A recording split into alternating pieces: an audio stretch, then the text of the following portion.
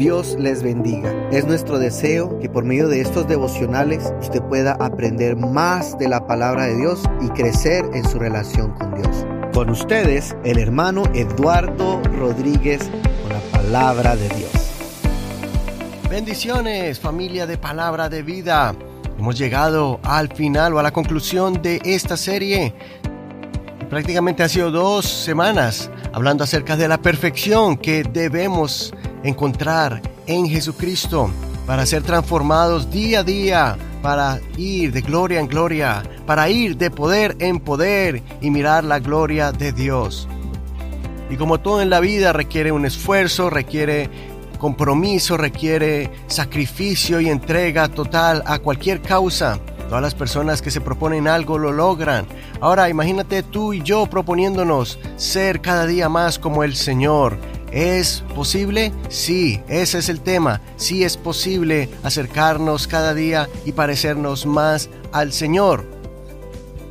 Ayer miramos cómo Job pudo confrontar todas las circunstancias, cosas durísimas en su vida. Lo pudo hacer porque adquirió sabiduría en la presencia de Dios y el Señor utilizó esa sabiduría en Job para que Job pudiera desarrollar esa paciencia y poder confrontar todos los ataques del adversario. Así que el Señor lo bendijo y lo perfeccionó en medio de esa prueba.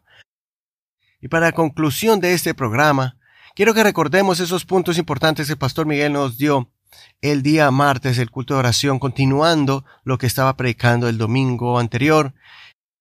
Y es acerca de poner la mirada en aquel ser perfecto, en ese modelo de perfección que es nuestro Señor Jesucristo.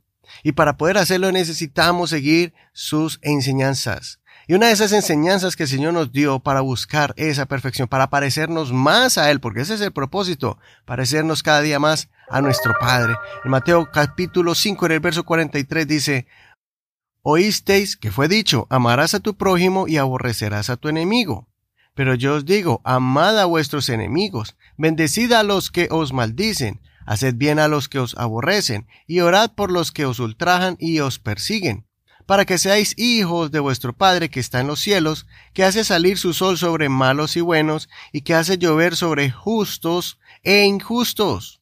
Porque si amáis a los que os aman, ¿qué recompensa tendréis? ¿No hacen también lo mismo los publicanos?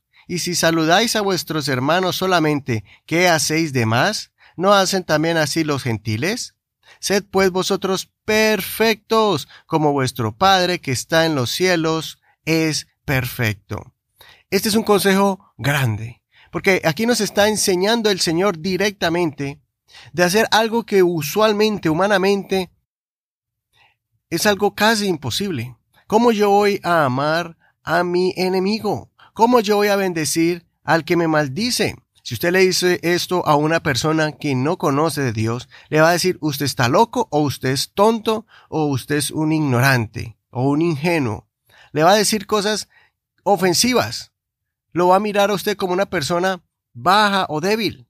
Pero cuando miramos la palabra del Señor, el Señor nos está enseñando a hacer algo superior a lo que cualquier ser humano puede hacer. ¿Por qué? Porque es muy fácil amar al que me ama. Es muy fácil bendecir al que me bendice. Pero hacer lo contrario con aquel que me desea el mal, aquel que me quiere ultrajar, y yo al contrario, en vez de pagarle igual, lo bendigo, entonces se convierte en algo que no es común, que es algo extraordinario, ¿sí? No es algo natural, sino sobrenatural. Y ese es el punto donde el Señor quiere llevarnos. Él quiere que nos parezcamos más a Él y nos parezcamos menos a los seres humanos terrenales, a los que miramos todos los días, sino que miremos a Él, al celestial. Mire lo que dice el verso 45, para que seáis hijos de vuestro Padre que está en los cielos, que hace salir su sol sobre malos y buenos y que hace llover sobre justos e injustos. Entonces el Señor Jesús nos dice, usted tiene que ser más como Dios y más como el ser humano. Usted tiene que parecerse a Él, haciendo las cosas que Él hace. De esa manera vamos a imitar al Señor y vamos a reflejar más su rostro. En el verso 46 dice, no, si usted ama al que ama, eso lo hace cualquier persona. Entonces en el verso 48 dice, sed pues vosotros perfectos, como vuestro Padre que está en los cielos es perfecto. Entonces lo que le estamos diciendo a usted no es que usted actúe como un tonto, como una persona ignorante o ingenua como la gente piensa que somos. Cuando usted ama al que lo aborrece y bendice al que lo odia, en ese momento usted se está pareciendo al Señor porque está dándole bondad a alguien que no lo merece. Está dándole amor a alguien que no lo merece. Y ahí es donde nosotros reflejamos al Señor y comenzamos a perfeccionar nuestras vidas. Y esto hay que aplicarlo porque muchas veces decimos, lo leemos y lo decimos y lo repetimos y lo enseñamos a otros. Pero cuando nos corresponde practicarlo a nosotros es donde nos duele más. Cuando le sale por ahí un enemigo que usted no estaba buscando, cuando le sale una persona que lo empieza a aborrecer, a hablar mal de usted, y especialmente si es alguien dentro de la iglesia, usted dice, ¿qué pasa aquí? Esta persona, mire lo que es, me voy de esta iglesia. Y entonces usted se aleja cuando tiene un problema, cuando tiene un roce con alguien. ¿Qué es lo que pasa? En ese momento, Dios quiere perfeccionarte por medio de esa persona que está haciendo una injusticia contigo, o que tuvo un malentendido. De pronto es un malentendido pequeño, pero si yo tomo la actitud equivocada, eso pequeño se hace grande.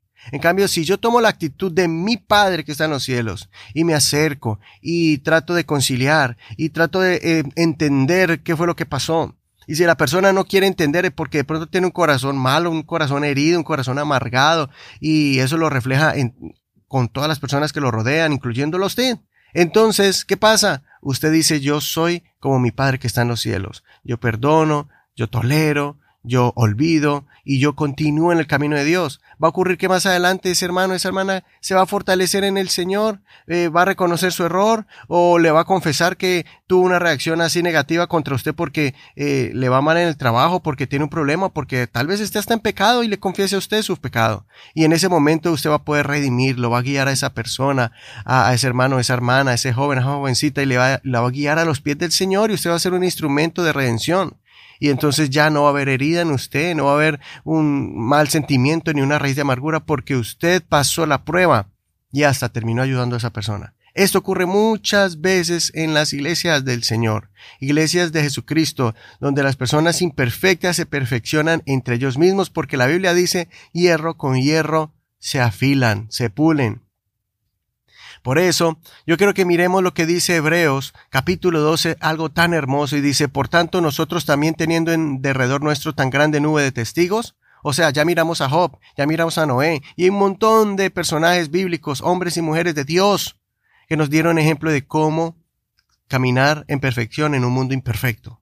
Teniendo tan grande nube de testigos alrededor nuestro, despojémonos de todo peso y del pecado que nos asedia y corramos con paciencia la carrera que tenemos por delante. Corramos con perseverancia, corramos con paciencia la carrera que tenemos por delante. O sea, pasemos toda aflicción, prueba y lucha, perfeccionémonos, desarrollando la paciencia para poder correr esta carrera de la fe. Y mira lo que dice el verso 2, puesto los ojos en Jesús, el autor y consumador de la fe. ¿En quién tenemos que poner la mirada? En Jesús, el autor y consumador de la fe. El que nos dio la fe y que nos demostró cómo pasar todas las pruebas y luchas por medio de la fe. El cual por el gozo puesto delante de él sufrió la cruz. No mires el problema, no mires la circunstancia, no mires el problema con tu hermano, con tu hermana, no mires esas cosas que te quieren desanimar. Mires la recompensa que viene después de esa prueba. Por eso el Señor miró la recompensa y pudo pasar el sufrimiento de la cruz y entonces pudo morir y resucitar entre los muertos, conquistar al pecado, conquistar al adversario, conquistar al mundo para poder rescatarnos a nosotros. Y por eso dice, considerad a aquel que sufrió tal contradicción de pecadores contra sí mismo para que vuestro ánimo no se canse hasta desmayar. Ese es nuestro mejor ejemplo. Vamos a poner la mirada en él. Por eso el consejo en el verso 12 del capítulo 12 de Hebreos dice, por lo cual levantad las manos caídas y las rodillas paralizadas y haced sendas derechas para vuestros pies, para que lo cojo no se salga del camino, sino que sea sanado. El consejo del escritor de Hebreos nos dice que debemos hacer sendas derechas para vuestros pies. Está en nosotros si nos desviamos del camino, o más bien hacemos sendas derechas para nuestros pies. Está en nosotros tener las manos caídas y las rodillas paralizadas, o más bien mover las manos, levantarlas en señal de victoria y poder movernos en fe, levantar nuestras piernas y hacer ese esfuerzo. Como dijo el Señor a Josué, esfuérzate y sé muy valiente. No temas ni desmayes. Eso es perseverancia. Eso es desarrollar paciencia. Eso es perfeccionarnos en el camino del Señor. Y uno de esos ejemplos, o si usted quiere saber si está caminando en perfección y enderezando las sendas derechas para sus pies, porque es necesario que hagamos eso, que enderezcamos nuestros pies y que hagamos sendas derechas, porque vienen otras personas detrás que nos están siguiendo y podemos o pervertirlos del camino, desviarlos del camino o guiarlos con nuestro caminar. No somos perfectos, pero hay que hacer esas sendas derechas y esforzarnos.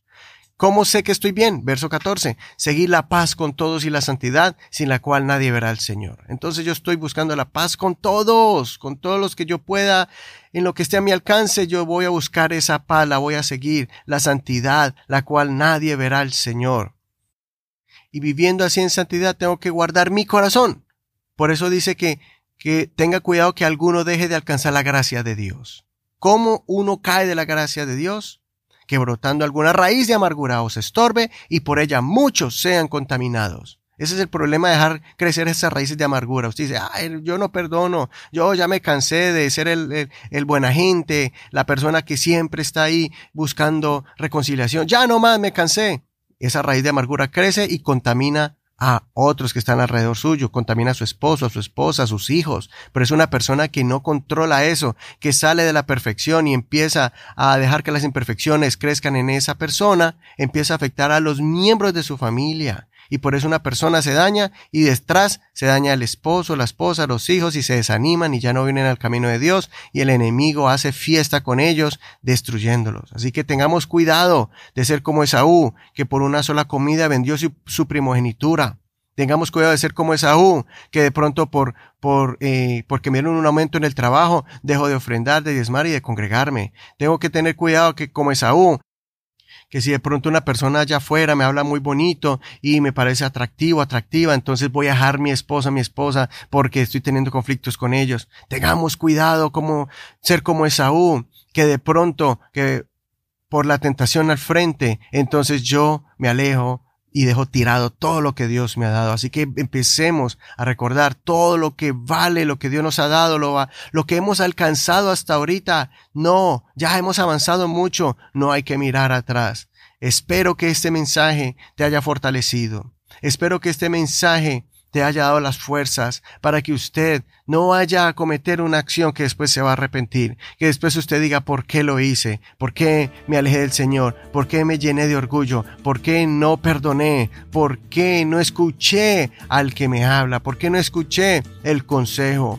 Es hermoso poder dejarnos guiar por el Señor. Es hermoso escuchar la voz de Dios por medio del pastor, por medio de un hermano en la iglesia, una hermana que tiene un gran ejemplo de vida, y sabemos que ningún ser humano es perfecto, por más años que tengan el evangelio, pero sí nos vamos acercando a la perfección a medida que caminamos con Dios. No nos vayamos a estancar, no nos vayamos a conformar, avancemos y adquiramos más sabiduría y paciencia para llegar a la perfección en Cristo Jesús. Hasta aquí el devocional del día de hoy. Que el Señor te bendiga en este hermoso día. Recuerda que tenemos una gran fiesta el fin de semana. Si estás en la ciudad de Whittier y en sus alrededores, en el sur de California, por favor visítanos a nuestra congregación si no tienes una congregación.